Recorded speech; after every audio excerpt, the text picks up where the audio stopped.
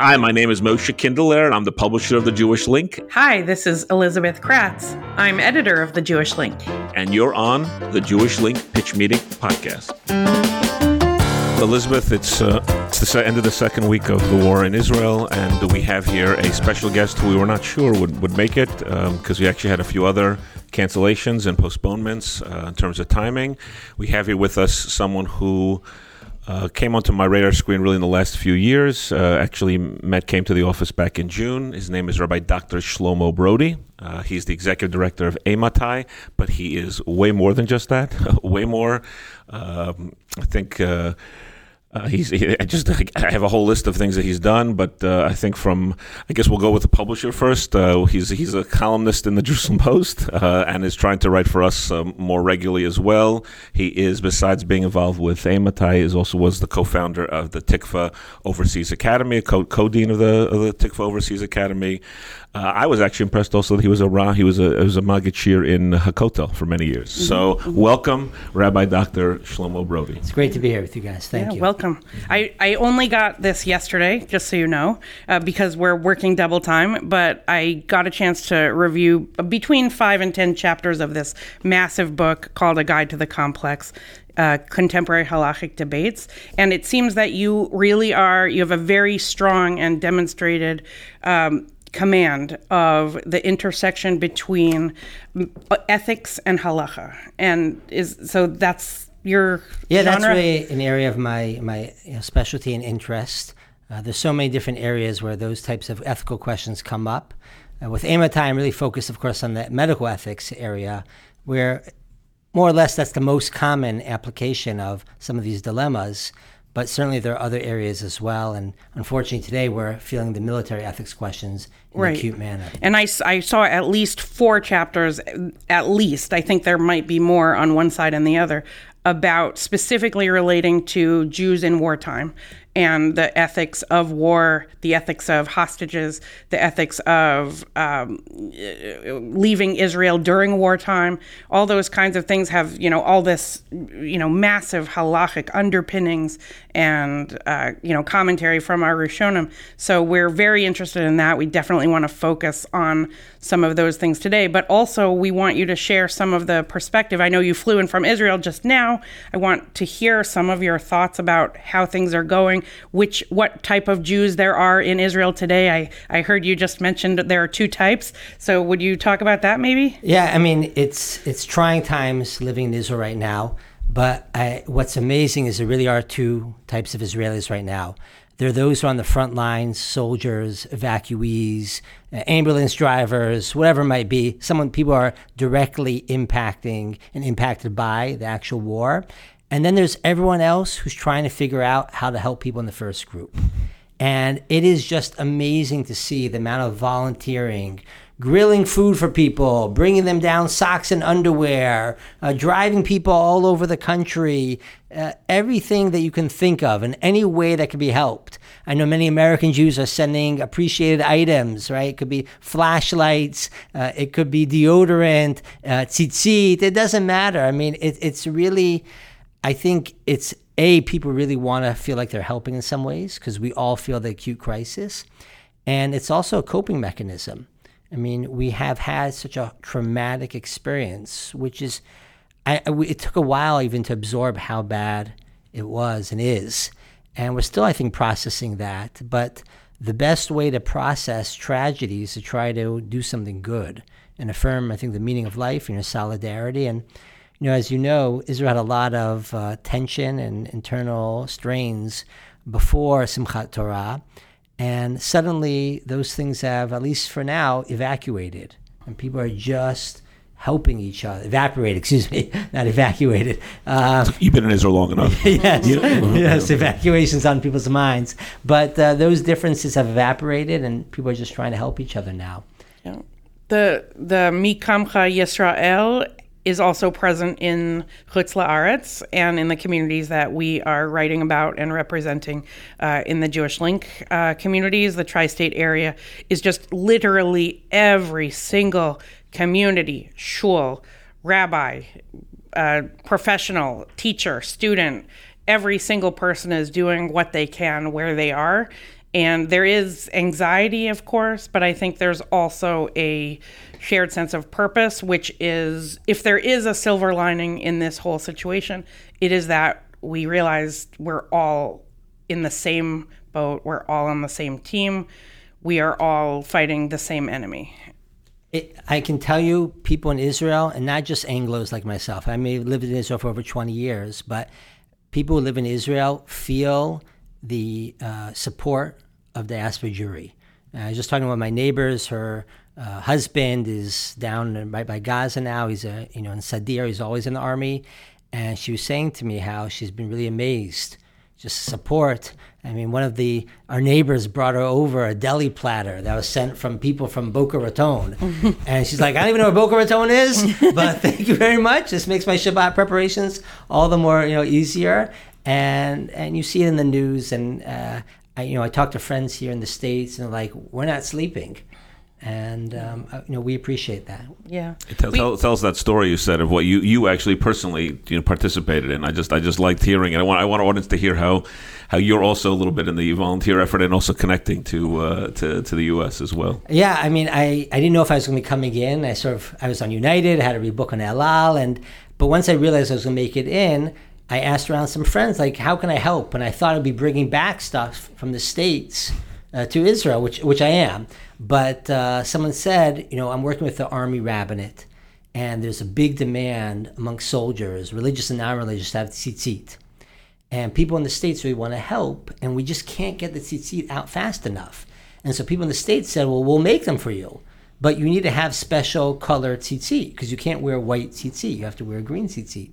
And so I brought 2 heavy, large duffel bags with me of bringing green tzitzit to be made by middle school students here in New York. I think in this case Ramaz, but other schools as well, which will then be brought back once they're made to the soldiers. And it's sort of like, it's crazy, but it's amazing. It's amazing. It's beautiful. I want you to know that those kids putting the sisters together, it is crazy, but I think they'll remember that they did something, and it's very powerful. So it's therapy. It's making coping, people. It's coping. It's making people feel like they have some involvement in this together situation that we're in.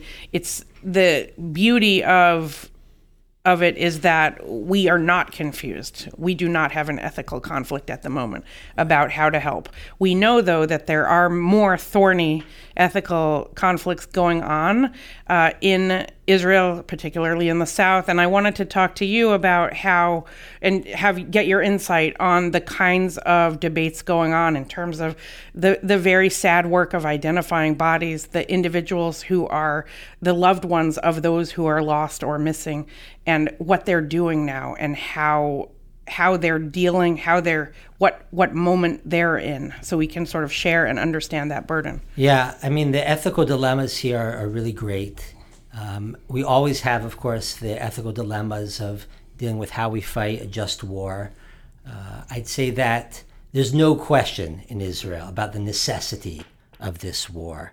Occasionally in the previous operations, you'd feel that, why are we going to war now? We could have gone to war previously. Why are we doing it now? There's no debate about that. Left, right, center, doesn't matter. Everyone understands now why we're going to war. There is an interesting ethical question about, given the threat from the north, would we want to take that threat to, take to them first and to initiate, because we are very concerned about Hezbollah. But, you never know when you start something where that's going to land up. And it seems, at least right now, the hope is that this will only be a one-front, confrontation. But I'd say the biggest ethical question that people are sort of somewhat talking about, but it's very sensitive, is we've never had a war with a country where we have 200 of our own in captivity in that territory. And that's a super sensitive issue, because one approach says they're no different from any other citizen. Our goal is to protect our citizens wherever they are, and our focus should just be on fighting a decisive victory. But we all know Hamas doesn't play by any ethical rules. It wouldn't be surprising, it's pretty much expected, that Hamas is going to use our captives as human shields. I mean, you literally could have situations where you have 4-year-old babies handcuffed to Hamas leaders and say, you want to assassinate me? Kill this 4-year-old Jew. that's going to create all sorts of dilemmas. And it's one of those things where no one really wants to speak about publicly right now, but privately you hear people talking about it, right? How much do we have to be concerned with this? And that's really going to be, I think, one of the biggest ethical dilemmas I'm really going to have to think about. Yeah. I see that you had a chapter in this book, The Guide to the Complex, chapter 83, called Redeeming POWs, and Must We Release Hundreds of Terrorists to Fulfill This Mitzvah? So the question, of course, is what is Israel willing to give up to get back these hostages, assuming they're even alive? Which we also, there's this like doubt in everyone's mind, I think it's in yours too, probably, that anything that Hamas says could potentially be a lie. So do we believe there are hostages who are still alive right now? Well, we know we have evidence only of one. I think we believe that there are many that are still alive. There's no reason to think that some of the people who are taken seemingly in relatively good condition. Because of their brutality, they videotape people in Gaza, so we have some evidence of that. When it came in the past about the prisoner swaps, and unfortunately, as I wrote about in the book, I think Israel, with good intentions, but gave a real incentive to taking prisoners, because we would, even for the sake of corpses, release hundreds, if not thousands in some cases, of terrorists. And so Hamas already announced, there are 6,000 Palestinian prisoners in Israeli jails. You want your 200 back, release 6,000 prisoners. That's unfathomable. And so I think we're going to be in a situation where the notion of a prisoner swap here is going to be hard to swallow. It's hard to imagine. We, of course, have taken some of their members as captives, certainly the ones that we killed. We have their bodies. And it seems we've also taken some of them alive. But based on past history, Hamas knows and doesn't really care so much if they stay in captivity because they feel like they can get them out. And we have now this dilemma that we've sort of created for ourselves in some ways with good intentions, but we incentivize taking prisoners. Now, of course, we never imagined them doing this. I heard interviewed on the radio in Israel, the creator of Fauda TV show. Yes, I saw that. Avi Sakharov. Yeah, and he's like, I could have drawn that up. I couldn't have, written this. And so the level of the enormity of the mess up here, put it mildly, is tremendous.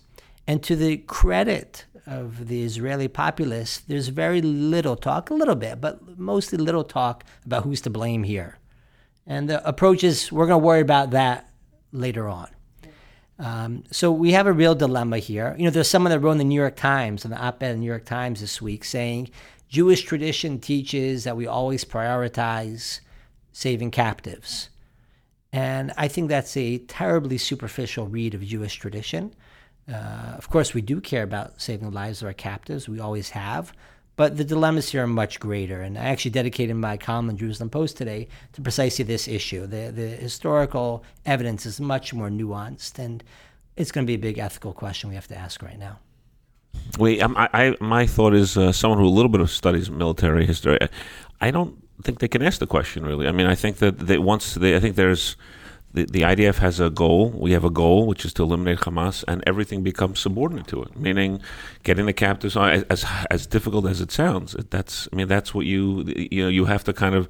There's a larger goal, and I think they've already announced that's the case. That's my inclination on this as well. I think many Israelis feel that way, but there is this ethos in Israel: Medinat Yisrael Yaset Hakol, right? Israel do everything. And I don't think we, though, imagined this type of scenario in which what that would entail. So I think you're right. I think that they are going to prioritize defeating Hamas. And frankly, I think there's good reason to think that the only way to redeem as many of these captives as possible is to defeat Hamas. Right. And so it could be in this case, the dilemma isn't as great because we just understand that it's victory that's going to ultimately bring these people to freedom. Mm-hmm. Well, I don't know. I keep asking myself, other than what we can do. I think what we can do also is provide a message at this point, a teaching opportunity for our children, and to share stories of the goodness and the kindness involved in caring for hostages, caring for these individuals. It's this idea that to have to explain this to our children, which we're having to do at our Shabbat table tonight.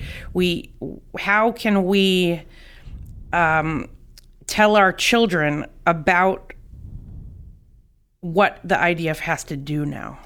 Yeah, I mean, we feel in Israel as well. My youngest is 7, my next is 10. And, they're during the day, they're doing okay. At night, the nightmares come about, hostage takers and making sure all the doors are locked. And there's a lot of fear. And I live in a relatively, safe as it goes area of Israel. We haven't as many sirens as other areas. So there's a tremendous amount of anxiety and fear. And unfortunately, one of the things we have to teach our kids in the hard way is that there's evil in this world.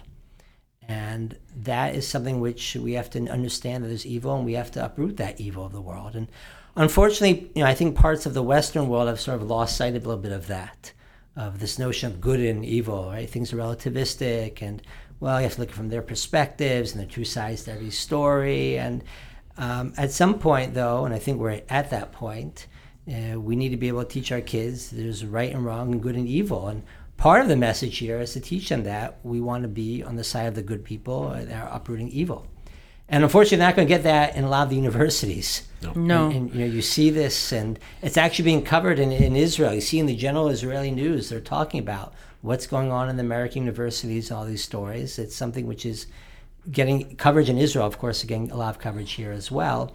And it's something which is somewhat depressing to see that. But part of what we're trying to teach our kids is, that we have to uproot evil, but we also want to give them a sense of there's goodness in the world, and showing the amount of care that we give to each other that we're getting from abroad is part of that message as well.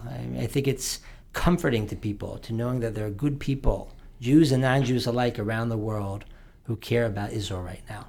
Yeah. That is the message. That's a message that our paper is trying to give. We also feel like, and our avodah at the moment is to not only bring the news, and we are bringing a great deal of news, but also to be cognizant that children comprise a great percentage of the readers of our paper, and including my own, who read the paper cover to cover, and they're like, "Mom, what does this mean? What am I looking at? What is that picture? What are we talking about?" So the idea that our children need to be presented with our reality, with nuance, with basically asking them to be wise beyond their years now. This isn't a black and white story. Yeah, but there's a real interesting ethical dilemma here for journalists. I'm sure you feel it, which is how much do we expose and how much do we publicize some of these terrible big videos? Big issue for us. So a friend of mine, that's actually very interesting. Thank you for that hook. A friend of mine said to me in the first days following it, she couldn't look away. She felt like she had to show her children, the youngest of whom is 4, that this is what the bad guys did to Jews like us. And she showed them. And I was not good with that. And I was not willing to do that for my children.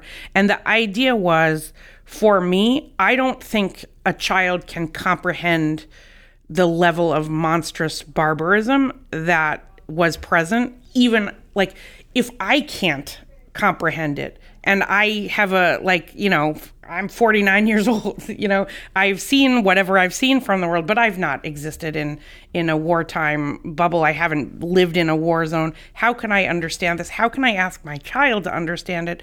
How can I even ask them to read about it, other than to tell them the facts that they killed our people? They were barbaric. They were horrible. And the Jews have no choice.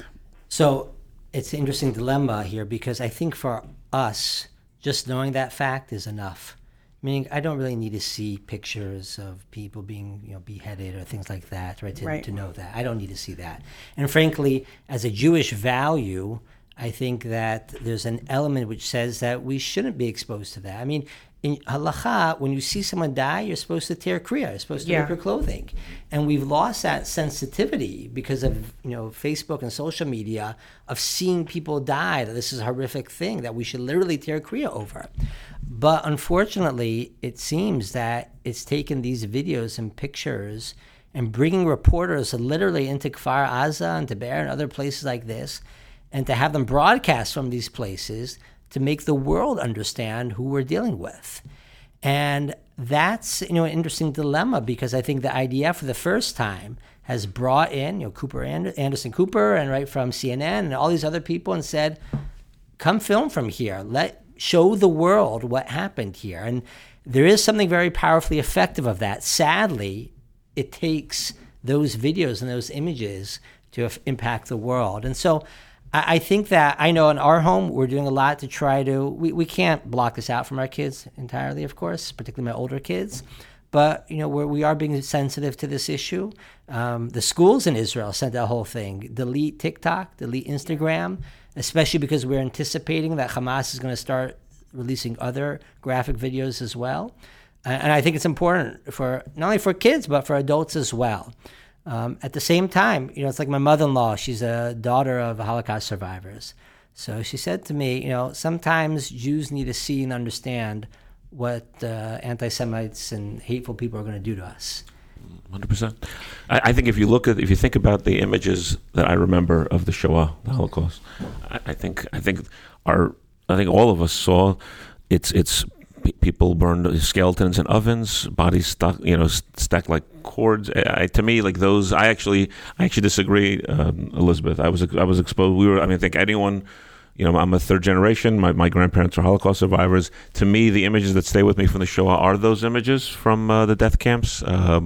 They stay with me now and I'm in between. I think there's a value not just for the world but for us to see them, because those are the images that are really seared into my memory. They're hard, but I'm actually not. I'm not against. I know it sounds crazy, but I believe we should see them. So because you're not going to forget. It's a dilemma. It's a dilemma in my mind.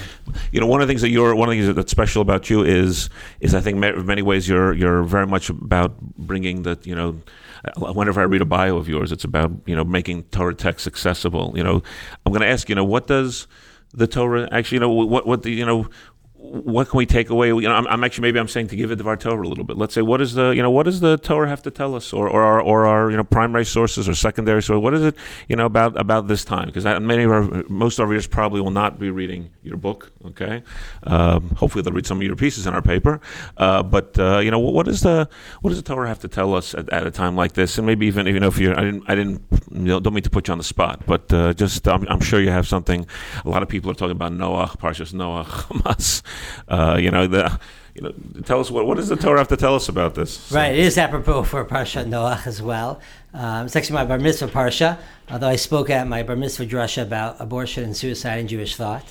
I did have a happy childhood. I don't know why you're asking. Whoa. But, why would you speak at your bar mitzvah? Age 13? It might be a coincidence that my father was a distinguished bioethicist, and it was Shiva Mitzvahs B'nai Noach, and that was the connection. Okay, thank you for reminding about your yichus. Yes. Okay. I think with this issue and with many other issues of ethics, the Torah has a number of different values that we need to care about. And certainly one of those values is about defeating evil. We learned this from Amalek. We should not apply Amalek literally to this situation or other situations. Amalek doesn't exist anymore on a physical level. The formal mitzvah does not exist. But the notion of saying that we have an obligation to defeat and uproot evil is very real, and it's important to keep that in mind. But the Torah has other values as well. Part of the values that we live with and exist with are the notion that all human beings are created b'tselem Elohim and the dignity of image of God, and we should care about that. We should care about that a lot. We should care about that because we don't want to kill people who don't deserve to be killed. We should care about that a lot also because it's bad for our soldiers who want to kill the people that need to be killed, but don't want to kill, babies and children and whatnot. It's a terribly traumatic experience when you feel that you've killed someone that didn't need to be killed. And sometimes that happens, of course. There's no such thing as pristine warfare. But it's important for us to remember those values. I think also we need to hold out hope for a world that's a redeemed world. And the power of the idea of Mashiach, of redemption, is important to remember. In Parshat Noach, the power of the rainbow, of the image of the rainbow.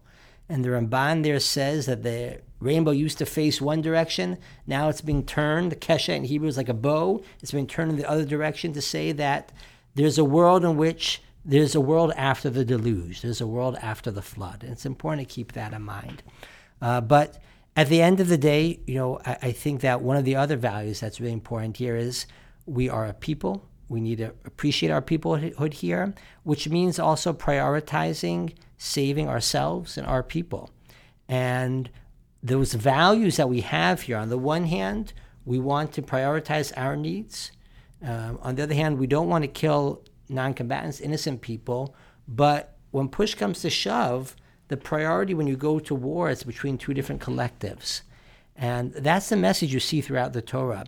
I think that some of the human rights activists today, who have good intentions, who try to emphasize all these notions of, well, how is it possible that you would kill a terrorist, but know that you're also going to kill non-combatants along with them as collateral damage? And I think the answer of the Torah is warfare is a collective entity. And so while we want to maximize the number of combatants that we kill and minimize the number of enemy non-combatants that we kill, at the end of the day, these are wars between nations. And that's a notion that we have to keep in mind here right now.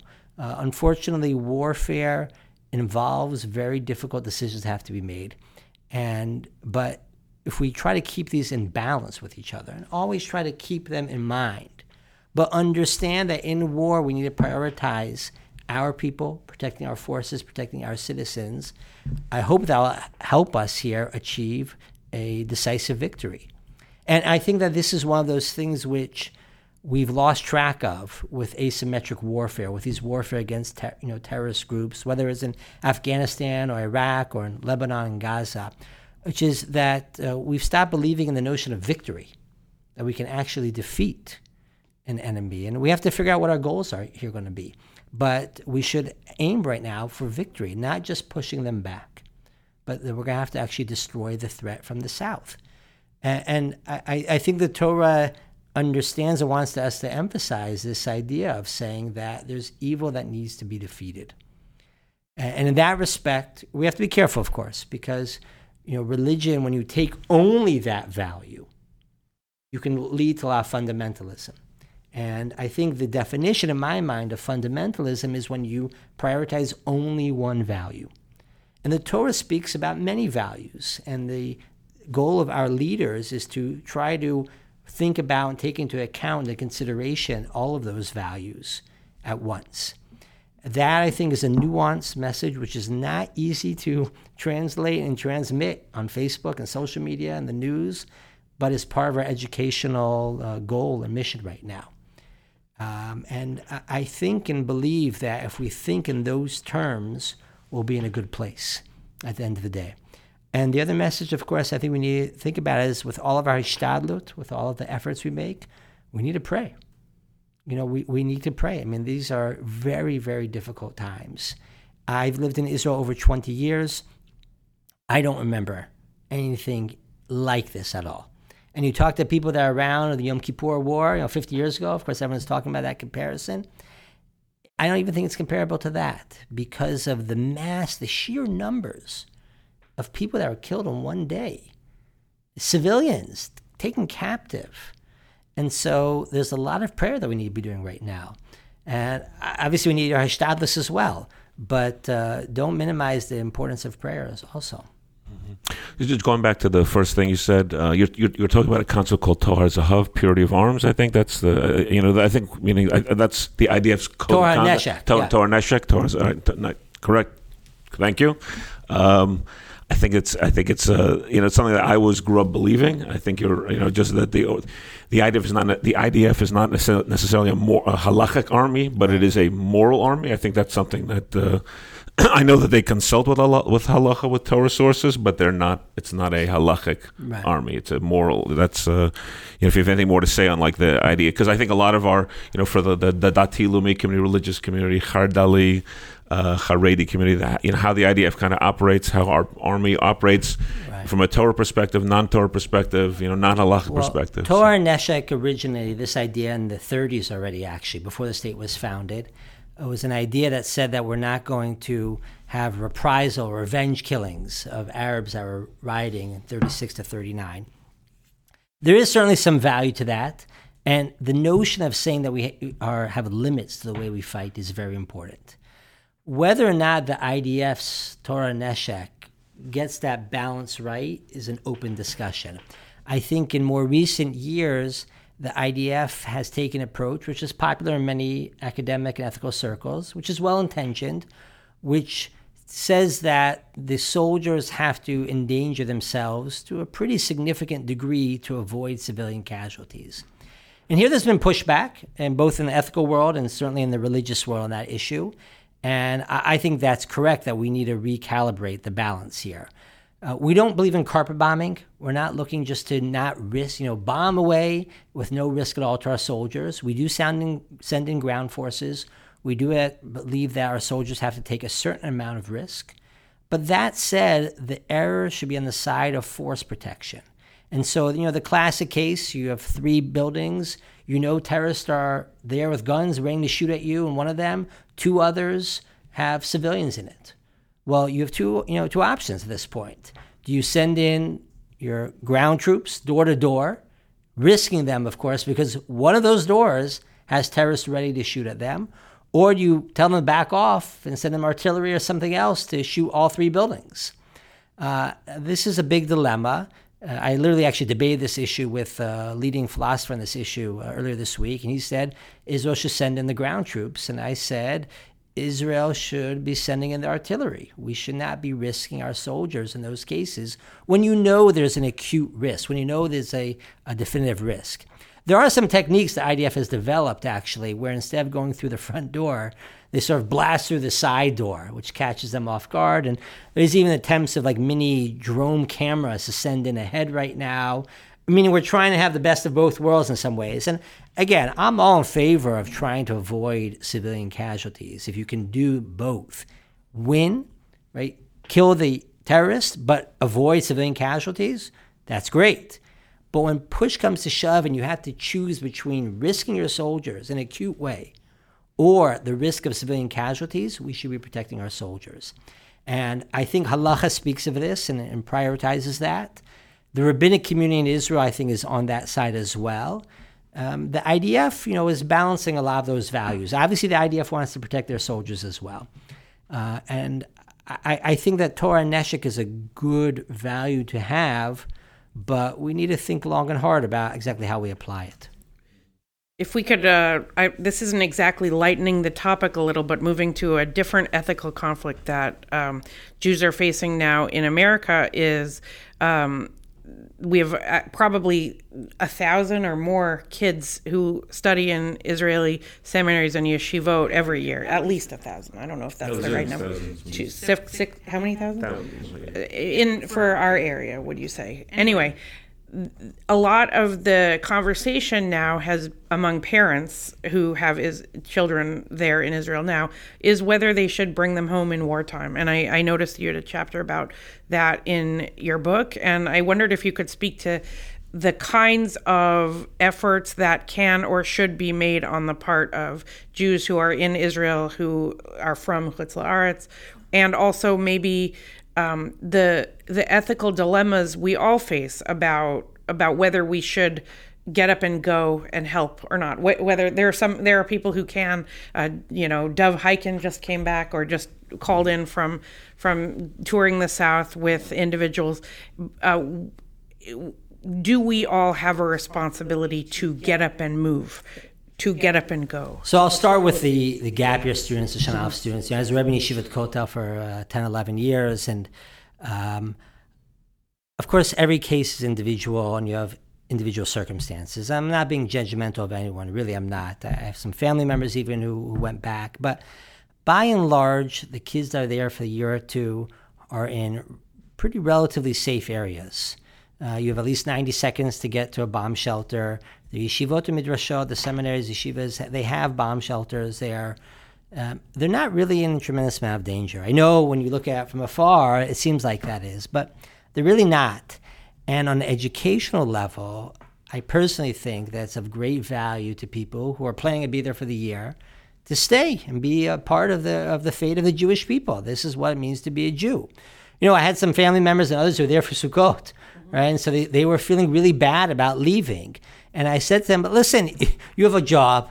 You have your livelihood is there. You weren't planning on staying. Right? It's a different type of scenario. But if your plans were to be there for the entire year and you're in a relatively safe area, I think you should stay. Now, again, I don't know what's going to be. It could be we're going to have a 5-front war with Hezbollah and Yehuda v'Shamron, and it could be, it could get really tricky. And then, obviously, I don't know what it will be, right? That could be more dangerous. But certainly right now, I don't see any of these students in acute danger. I'll admit I'm, even a little bit disappointed about the numbers of people going back. I'm not judging anyone. I don't think that there's no need to judge anyone. It's not like the students being there are like critical for the war effort, but it says something a little bit. And ultimately, Israel is the motherland. It's not Disneyland. I think that was Rabbi Riskin's quip, and I think he's totally right about that. And I think American Jews feel Israel as the motherland, but sometimes they experience it as Disneyland. We come, we have restaurants, and that's great. Camel rides. Exactly, camel rides, right? That type of thing. And again, I'm not being critical at all. Like, American Jews are so supportive. They so identify with it. But I do feel that it would be a good, and I want to give a yasher koach and chazak v'amatz to those students and their families who've kept their kids in the year.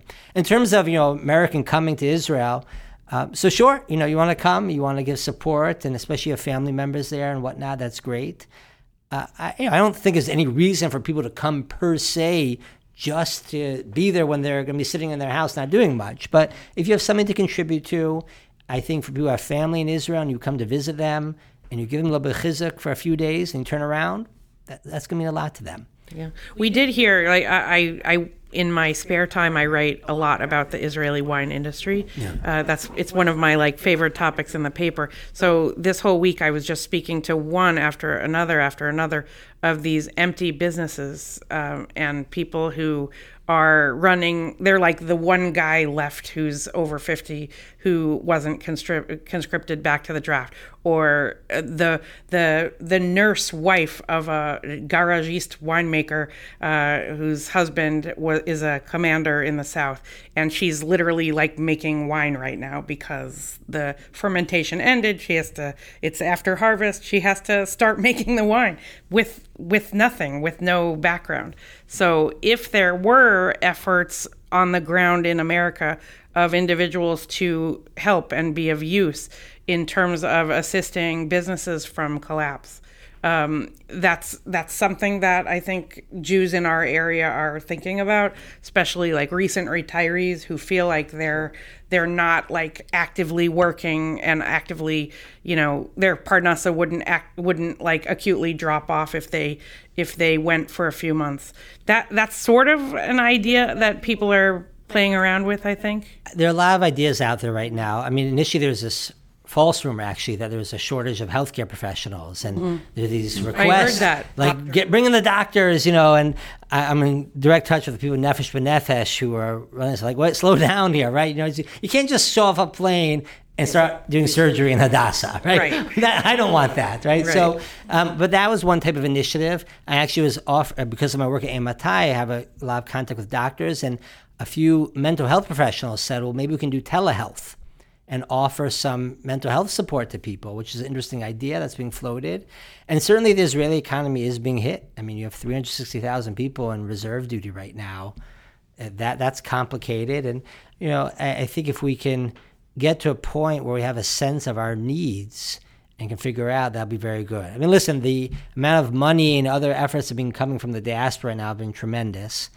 I think it would take probably a good idea to like take a quick pause and see, okay, after this first initial push, what is it that we can do in a systematic, organized manner to actually help Israel? What are Israel's needs? Now, of course, we don't know.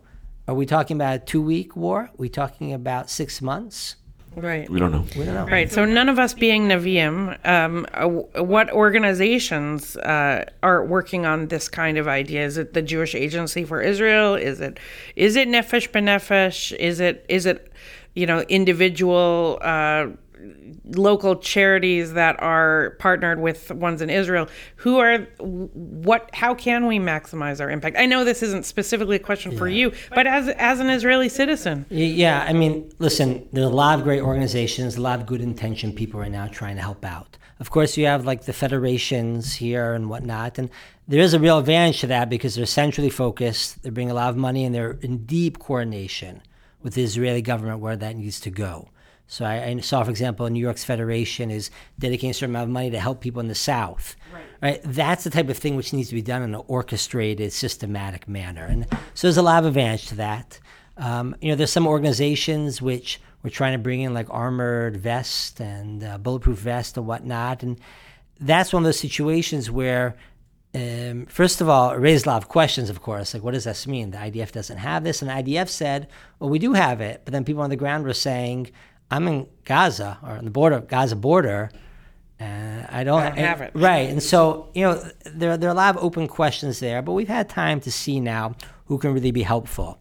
And so whoever you want to support, you want to make sure whatever you're giving the money for, that they can prove that they have the means to get this done, right? To actually really be helpful.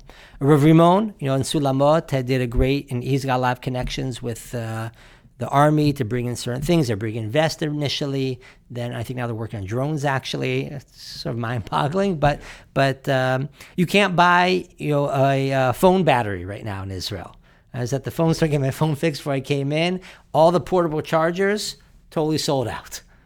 Totally sold out because they sent them all down to all these soldiers who were rushed out. And they need chargers. Wow. Right. So, but you can't bring those in in your luggage because that causes lithium issues and whatnot. So what I'd say to people is, you do it wisely. I've been volunteering a little bit with a Modi'in-based group called Grilling for the IDF, which is providing a lot of food and meals, and I think it's been a great organization, and there are others as well. Just to make sure whoever you're donating to can show you that they can deliver on the promise. Mm-hmm. When you say grilling for the IDF, so they're going to a certain base, they're going to... logistically, 360,000 people were brought in, and the Army, frankly, wasn't ready to feed all these people. And so this was an organization that existed before the war began, and they would do it as like a chupar, as they say. It's a nice little treat, they bring a barbecue to a base. And all of a sudden now they're making like 6,000 meals a day. We're driving them all over the country, to the north, to the south, to Hebron. And you literally have a group of like 10, 12 people who are sitting, it was in someone's backyard, literally. Now they moved it to a show with a little bigger parking lot. Or just sitting there all day, grilling hamburgers. And they make a nice meal and they bring it down to people. But they're organizing all sorts of other things as well. And again, now at this point, it's not necessarily an essential thing because the Army is catching up with the needs. But, as you go along here, it's going to be critical to try to help people out. Occasionally, it was really literally, they just didn't have the food. They didn't have a meal for them. And sometimes, of course, it's just like a nice little treat, which, if you've been sitting in the South for 10 days and you're waiting to go in, it's nice to feel that, TLC. Mm-hmm. Yeah. Well, we did see that because everything was unfolding in real time. I think they were 4.5 days in, and we talked about this on our last podcast. I think that 4.5 days in, the guys going in to Gaza and coming back from operations, not to Gaza, but like to the border towns, going out on ops, coming back, the back end of all of the things that has to happen in wartime to make sure a base is fully stocked, to make sure that, meals for hundreds are ready to go when those people come back from base. There was sort of this moment when Grilling for the IDF was like, we need 6 cars full of, grills. we're going. And they just went, and they just said, someone, can you put a grill in your car? You're bringing stuff to the kids. Can you take a grill, take this huge box of hamburger, whatever it is. And so there was like a moment there that we saw a need there filled. And it's still going on. I mean, I'm on Israelis live on WhatsApp. So I'm on all these. We've noticed. Yes, for better and for worse. And I'm on all these WhatsApp groups, and it'll be like, okay, we need a driver from Modi'in to Kiryat Shmona up in the north. Okay, that's not a short drive. Right? I would volunteer, like 10 minutes later when I saw it, there are 5 people that are volunteering before me. Right. And that just shows you, that's what I was saying beforehand, there's so much of an effort right now that people just want to help and be a part and contribute. So I think that's a good thing, and we just need to be. There's a lot of money and effort, so let's try to do this well because we want to be most efficient. I saw a nice meme which I think we published, which is basically you mentioned about drones. So apparently the call for drones has gone, and I also don't really understand it why.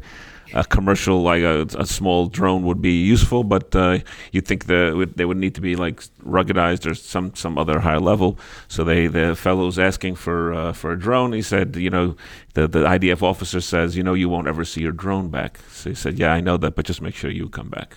So the other cartoon that's going around is you see the IDF soldiers going into Gaza, and they're all totally overweight. Because they've been eating all of these snacks that are being sent to them. Right. So, there's also another joke about food that was the Israeli soldiers asked the Ashkenazim to stop sending food. They're suffering enough as is. So, but to end, can you talk to us about your book that you are hopefully finishing up, so we can make sure we get that into people's consciousness, and the topics are so relevant for now. So the book's called Ethics of Our Fighters. It's obviously a play on Ethics of Our Fathers, Pirkei Avot. We usually think of Jewish moral teachings more like along the lines of Pirkei Avot. The last 100 years, we've been facing the dilemmas of warfare, and what I've tried to do in a systematic manner is to present a Jewish teaching on military ethics. But it's not meant to be a dry philosophy book. It's meant to actually tell the story, more or less chronologically, of how Jews and their leaders and their rabbis approached these issues. And why did Judaism reject pacifism, which is very tempting to them a lot? Why did Judaism reject total war, which is unlimited warfare, right? Amalek, if you want to, and all sorts of other phenomena going along the way. And I try to tell the story of the debates between the Etzel and other underground groups, before the state was founded, the debates over going to war, and of course, 6-Day War, 56 War, whether you should preemptively attack, and try to sort of systematically teach Jewish thoughts, insights on these topics, but also tell what I believe is a tremendously powerful tale. Because let's remember, Jews didn't have to deal with these dilemmas for many centuries. And we started to deal with these now, and all of the questions of what are our sources, what are our precedents, which is so important in halacha, I'm not saying they were absent, but they certainly weren't as well developed as other areas of law. And so it's a tremendous story about how we've developed these ideas. And the book is done. We were sort of like, we're getting it done, whatever. We weren't thinking of such a rush. And but once Simchat Torah passed, I called up the people of Magid, and obviously we all agree we want to try to get it out there. We're expediting it. Hopefully even the online version will be available before the printed version. Oh, wow. It takes time to print these days. But ultimately, this isn't about selling books. It's not about making money. You don't make money off book of sales in this market. We're aware. Yes. But what I hope we can do is to present the tools and to people, to give them some insights from our sages, from our tradition, which whether or not they'll convince others, at least we should understand for ourselves what we're fighting for, why we're fighting, and how we're fighting. And that's really important. We should understand ourselves that we have a Masorah, we have a tradition on these issues, and we should be firm in our beliefs and try to articulate them in a way which others will find compelling. But even if we don't convince others, at least we should know for ourselves what we believe in.